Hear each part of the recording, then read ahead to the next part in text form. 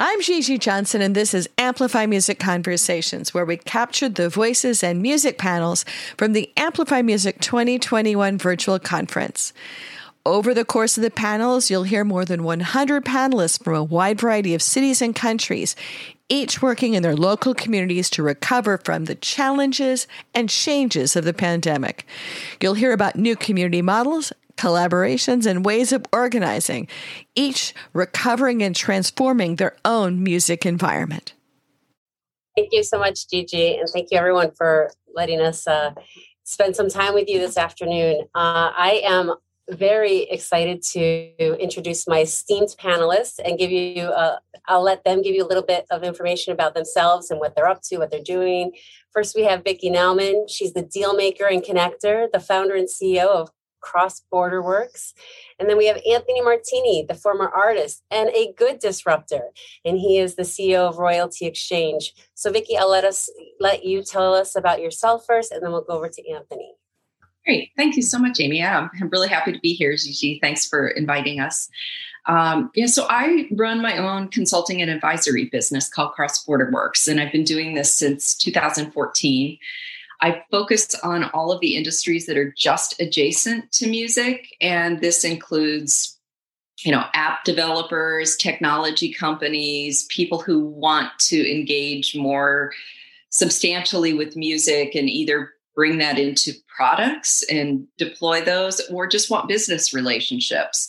And so the finance industry is now one of these sectors that I work with, and a lot of what I do is help people make sense of the music industry because it's very counterintuitive, and the things that you would logically think would be amenable to both sides oftentimes isn't. But this topic is near and dear to my heart because I feel like this is yet another boost of confidence that the industry is growing and robust, and I'm happy to be here to talk about it. Thanks. Thanks, Amy. Thanks, Gigi. Happy to be here. Yeah, so I am CEO of Royalty Exchange, but I got my start in the music business long time ago as an artist, but then transitioned into artist management, where I managed Tyga, most notably for about 10 years, until I started my own record label called Commission. And from there, I signed artists like Little Dicky and Made in Tokyo, and built an independent label from the ground up and sold it to some investors about a year and a half, 2 years ago. And, my career has always been about trying to figure out ways to empower artists. And, when I found Royalty Exchange, the platform was so disruptive in a good way, like you mentioned early on, that, it just took away all the pain points that artists have, which mostly is financing. And, that's the reason why they usually get into bad deals. And Royalty Exchange seeks to empower artists by getting them funding, allowing them to leverage their IP, their creative IP, and turning it into a real asset class. Being on the artist side for a long time, working with artists, like it's hard for them to get bank loans, do anything to leverage their career, because it's not looked at in the same way as like a traditional asset, where Royalty Exchange is looking to change that. That's great. We're going to definitely get back to that asset class conversation because I think that's very interesting, and a lot of people will find a new perspective on that once we get into that. But let's just start out with what's driving the demand and what's driving the supply right now. And we could start that off with you again, Vicki, and the next time I'll start off with Anthony. But right now, ladies first. What do you think? What are your thoughts on what is driving this demand and supply right now, especially in our current environment, right?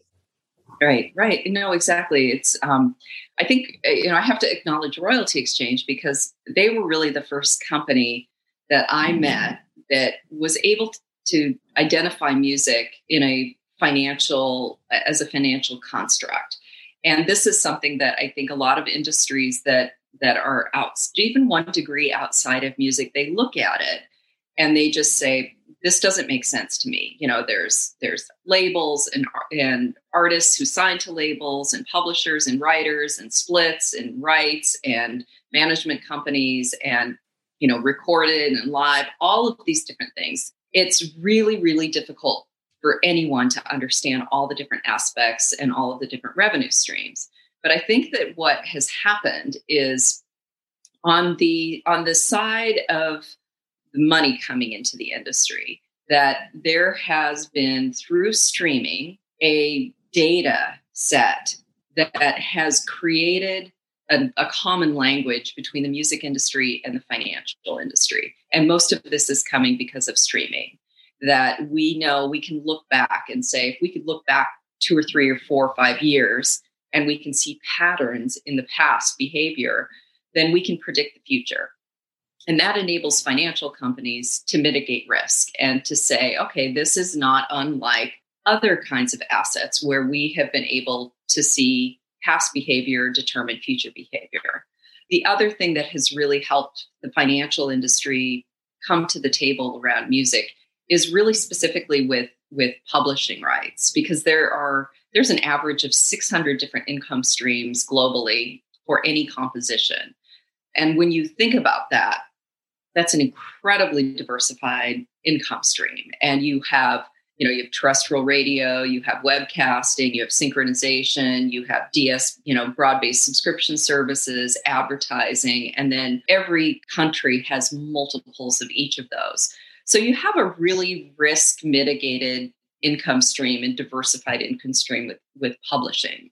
On the other side of it, there has always been this mantra of telling artists, hold on to your publishing, hold on to your rights, make sure that you are not selling all of those. You don't know how much you're going to be worth. And well in the up and coming artists. But I think what we're also seeing is an incredible number of legacy artists who are just getting old, and they may be getting to the point of not touring anymore. Maybe they don't want to give their heirs a complex catalog to manage. Maybe they just want to give them money. And so that was, we first started seeing a lot of legacy acts, catalogs changing hands and individual rights changing hands. We're now seeing a pretty robust market even for established current artists. But we've got a really good perfect storm in the positive sense of there's money available to buy, there's a diversified income stream around music, and there's willingness to buy. And right now, the multiples of what especially writers and publishers can get for their catalogs are really significant. And I think that that's something we should talk about, which is, strategic investors, meaning labels or publishers, are probably much more likely to be a bit more conservative on the multiples, whereas financial investors sometimes are coming at this and just saying, yeah, we can manage our risk and we can look at the future, and we believe that we can make our money back.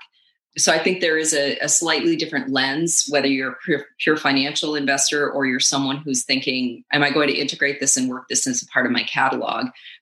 Both sides are at the table, and there's a lot of money flowing around on this, and it's having huge impacts on the industry. Yeah, I absolutely agree. But now it's Anthony's turn to agree, disagree. What do you have to say there? I agree. She took everything I was going to say. So, to get to your one of your first points of the business being so confusing in the past, that's done on purpose. All the music companies want it to be confusing so that artists don't know how much money they're owed, how much, it's actually built to be confusing. But I think because of the digitization of everything and, streaming being, leading that, but then just everything becoming more digitized, it's become a little easier to make sense of all the data. And, also with streaming, it's made it easier to predict out into the future, what the earnings will be. So it's become a pretty safe and attractive asset for investors because it's not correlated to any of the markets either. So no matter what's happening in the stock market or in whatever, volatile environments they may be out there, it doesn't really affect music royalties in any way adversely. I think Marty Bandier had a quote that said, music and booze are both are great businesses when people are happy and when they're sad. So, that's kind of what it is. Music has always been, an attractive asset for for people in the music business, but because of streaming now, it's become more of a safe investment for non-music people. So, can you delve a little bit more into, Anthony, about how this is the idea that music rights are an asset class? Can you get more into that? Yeah, I mean, well, so, you're creating, as a creative, your value is in ideas. And a lot of people, it's not a tangible thing often where people don't know how to assign a value to it. But because of, all these mechanisms now and the data that we have to collect, we can look at historical earnings, project into the future. So now it is a true asset where it's almost like a bond, and investors look at these catalogs as a way to get yield. They park their money in it. It's kind of like a bond, except at the end of the term, you could actually, with a bond, you can't just resell it now, where a music catalog, you actually can. So, that's the way a lot of institutional investors look at music rights, is more like a bond type market. But then, you're starting to see now the emergence of more speculative investors that want to invest in futures and sort of, there's going to be different instruments, I think, coming out over the next year, 2 years, couple of years of different ways to invest in music that aren't just music catalogs. Very interesting. Vicki, you brought up a couple times about the multiples. Maybe you can break it down a little bit for the audience, like how to understand the multiples and how catalogs are being valued, because there is that difference between the legacy and the current artist. Can you give a breakdown for the audience on that? Yeah, at a really high level, what investors do is they look at least the last 3 years, if not 5 years of data. And so you look at that and you figure out, what are the trends? Is the catalog going up? Is it going down? If there's a sync, like in a movie or something really high profile, an ad, that oftentimes has a dynamic where it lifts the rest of the catalog, or at least it will lift that song. And we've seen this with some of the Netflix series and docuseries on artists, where their catalogs resurface in streaming services. So they look at patterns, and then it comes out to be an average of revenue per year. And then there is every financial company has a slightly different way of looking at this, but so I've seen, some companies have changed hands where it may be 4 times the annual revenues for the entire company. It may be, we've seen some publishing catalogs to be 20, 25, 30x. And so if you take that one step further and you think, okay, well, if income continues consistently, then that's how many years it's going to take to recoup the money. So if you paid 10 times the average annual for a catalog, then theoretically, if it continues to perform, you will pay off your investment in 10 years. So I think sometimes those multiples are paid because an investor might think this catalog is not being maximized. So, we want to really work it for sync. We think it's going to be great for a movie about this artist's life or other kinds of monetization. But ultimately, that's where you're giving the seller a multiple on top of what their annual revenues are. And then it's up to you as the buyer to figure out how you're going to earn that back. Yes, I know that we've spoken about this before when we were back doing live events, and these multiples kind of got blown a little bit out of proportion compared to what the history had been, and kind of like the model that you're talking about. All of a sudden it was like a whole new multiple. Like, I don't know where it was coming from, and I think a lot of people were kind of confused about that. But that's interesting.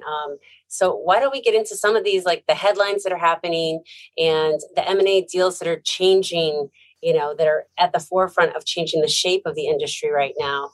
And Anthony, we'll start with you and get into, you can talk about any headlines. I know at some point we'll talk about the Orchard NAWAL and all this, but you can start us off.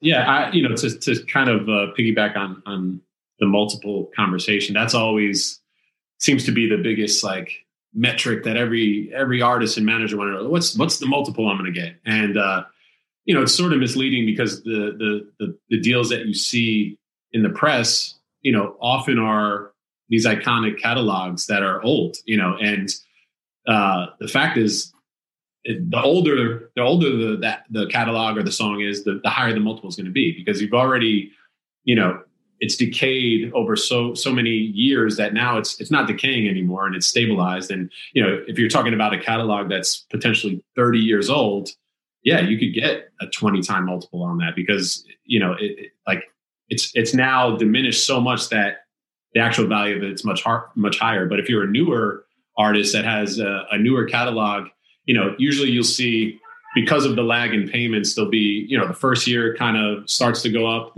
around the second year, there'll be peaking and then it starts to go down. That's why, 3 years is sort of like the minimum, tracking factor that we look at. But then, after that third year, it's going to keep going down, 5%, 2%, over the next, 10, 20, 30 years. So if you're a new artist and you just had a hit song and it came out and yeah, you made $1 million last year, but you know what? Next year, you're probably, that million is going to become, 400,000. Then it's going to become 200,000. And so if you're trying to get a multiple on that million, it doesn't make sense, because if you start to factor it out and project it into the future, artists, sometimes they don't want to see the decay that's going to happen, but it's just inevitable. And, that's where the multiple discussion can become misleading. And then even with syncs too, like sometimes syncs, that's sort of an anomaly. Those aren't really, that's not a revenue source that you could really count on year after year. If it's a classic catalog and iconic artist, they're probably going to continue to get syncs. But, sometimes it's just, you get one big sync and it's huge and it blows up, and, you might not get another big sync, especially on an older song, for a long time. So sometimes that, that throws a monkey wrench in the valuations as well. So I think just part of educating artists and managers and mostly lawyers and business managers they understand the space as well. But it's the multiple game is not really, that's not the end all be all. You have to look at the age, and it also, there's a cost to the money. If someone could tell you, I'll give you 10 years of your income right now, and you're going to reap the tax benefits of capital gains tax as opposed to normalized income tax, where, that alone might save you a ton of money. It might make sense to do a deal, but to essentially get you, your money front loaded now, where you could go invest it however you want. You could buy real estate. You could, you buy your own house, do whatever you may need to do, reinvest it in your career. There's a value to that as well, rather than having to wait over the course of 10 years for it to drip in. So, it just depends on what the motivations are to sell for sellers. But, on the investor side, dollar age is a metric we use. And that's seems to be the most important metric in terms of getting the pricing that artists want. I think the concept of decay is actually that's a really good one to talk about, because I think that in an industry right now, like even when I started working on this 5 years ago with a couple of different financial companies, there was a lot of concern about streaming here to stay. Are people going to keep subscribing to these services? Is the industry going to grow? Is it going to cap out? And at that time, there was a pretty aggressive decay that was placed on virtually, it was like a blanket placed on any deal, saying this is absolutely going to decrease over time. And there's a norm in the financial industry to always put a decay on asset. But Anthony, what are you hearing now that we are actually in we're in growth mode with the industry, and we have all sorts of more diversified TikTok, Triller, all sorts of diversified music experiences that are out there. Is there still a norm around saying that any catalog is going to decay over time?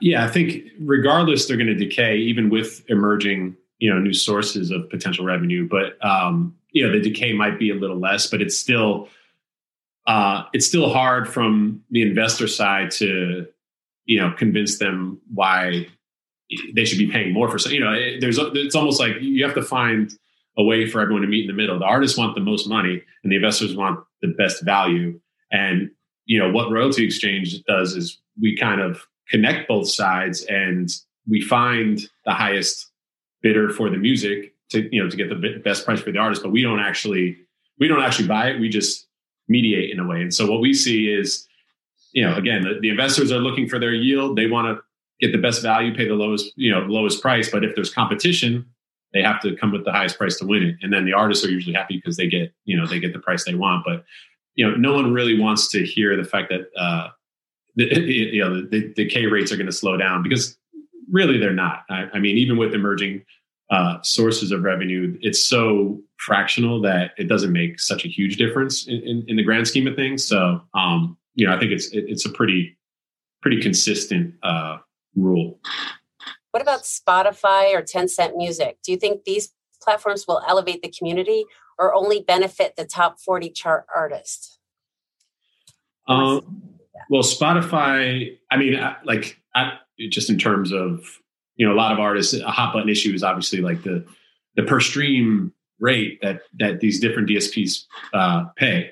And, again, like with many things in the music industry, there's so many misconceptions. So there is no actual rate for DSPs. It's none of them have a rate. They're all a calculation.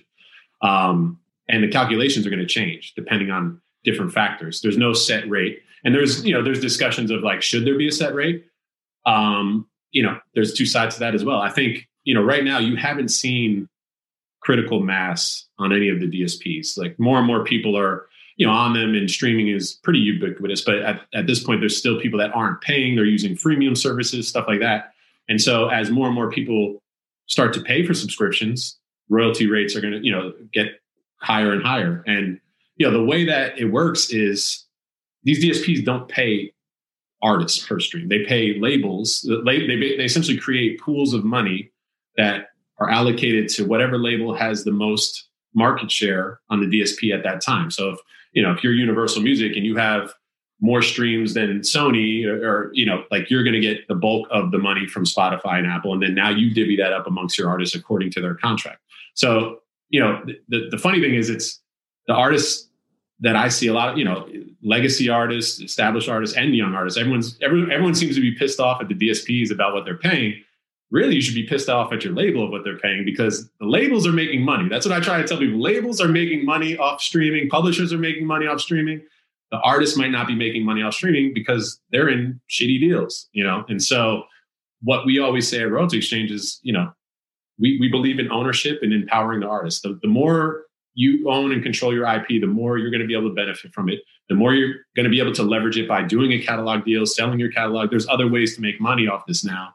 And, if you bet on yourself early and put in the work, you could build a really valuable asset. But yeah, and I think that, in terms of like, the 0.5% of the top artists at the very, very top of the pyramid versus the long tail, we've had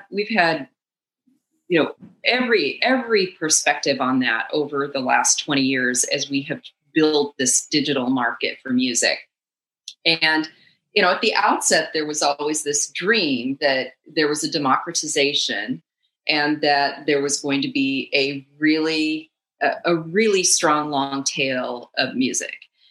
Then we saw that kind of put to rest and say, no, it's only a hits driven business. It's only the, major labels, and it's only the few artists at the top. And I think we're going to settle into something kind of in between that, because what we're already seeing, especially in places like Spotify, where they have a lot of playlists and users can create playlists, that it has flattened things out a bit. And there is there's such a democratized layer to things like TikTok and YouTube, where there's lots and lots of music that's being uploaded and used. And so I think music is always going to be a hits driven business. But I think that we're also starting to recognize that big, fat middle layer of independent artists and niche artists, and maybe artists who are not at the top of the Billboard charts, but they have loyal fans, that there's all sorts of new business models that are starting to emerge and awareness starting to emerge about how can we structure deals around usage that might benefit those artists more than just the ones at the top. Because the artists at the top are always going to be fine. They have, they have managers, they have lawyers, they have entire teams that are looking after them. And it's those artists that are really, they're not necessarily just hobbyists, but they're professional artists, but they're just, their music for whatever reason is a little bit more niche. That's almost exclusively all the music that I listen to. And so, fans are really, really passionate, but I don't think we're quite there yet on the bell curve of figuring out all the models that are going to work for all of the different artists. I just don't think we're quite there yet. Mm-hmm. And I think I saw somewhere recently that the direct model, essentially just artists uploading their own stuff without even an independent label in between, grew 1% in the past year, from like 4 to 5%, which 1% of the total market share of the business for direct, artist to consumer music that's a huge percentage of growth. And believe me, labels and publishers, everyone is scared because they don't want artists to have the power themselves and cut everyone out. And, that's what it comes down to. If you own your IP and you're creating this asset, you could, like you were saying, Vicki, there's so many more ways now that you could leverage this as opposed to before. And social media has democratized things. There's, you have all these distributors where you could upload directly to DSPs. You have companies like Royalty Exchange that could get you investment for your music. You don't have to sign a shitty deal anymore. Your music is an asset, and, start acting like it. And I think that's actually a great kind of concluding point to this panel, which is, it used to be that if you were an artist, and you needed money and you wanted to go into the studio, you had one choice, which was to go to a label and get them to finance it, get a bundle of services, and hop into that more traditional music model. And for some artists, that's still the right approach. But if you don't want to do that, money is kind of a commodity. There are tools that you can use, different kinds of teams, and where you get your money, you have lots of choices as an artist. So I feel like all of this is really ultimately about artist empowerment. It's just coming at it a little bit more from the financial side. Well, thanks for listening to Amplify Music Conversations. We hope you enjoyed this discussion and come back to listen to our other podcast episodes, either following us in your favorite podcast player or at amplifymusic.org or even on YouTube. And you can find a way to sign up for our email list and join our various groups on Facebook and on LinkedIn. We'd like to thank the Institute of International Business at the University of Colorado, Denver, who sponsors this podcast series, as well as the conference sponsors MIA, UCLA Herb Alpert School of Music, the Creative Arkansas Community Hub and Exchange, Bandzoogle, Tully, and Lyric Find. We've had great support putting this conference together this year, and we look forward to continuing these conversations with you through this podcast. Thanks for listening. You have found one of our adventures now in the Merrimel Podcast Network. You can find our shows everywhere that you listen to podcasts.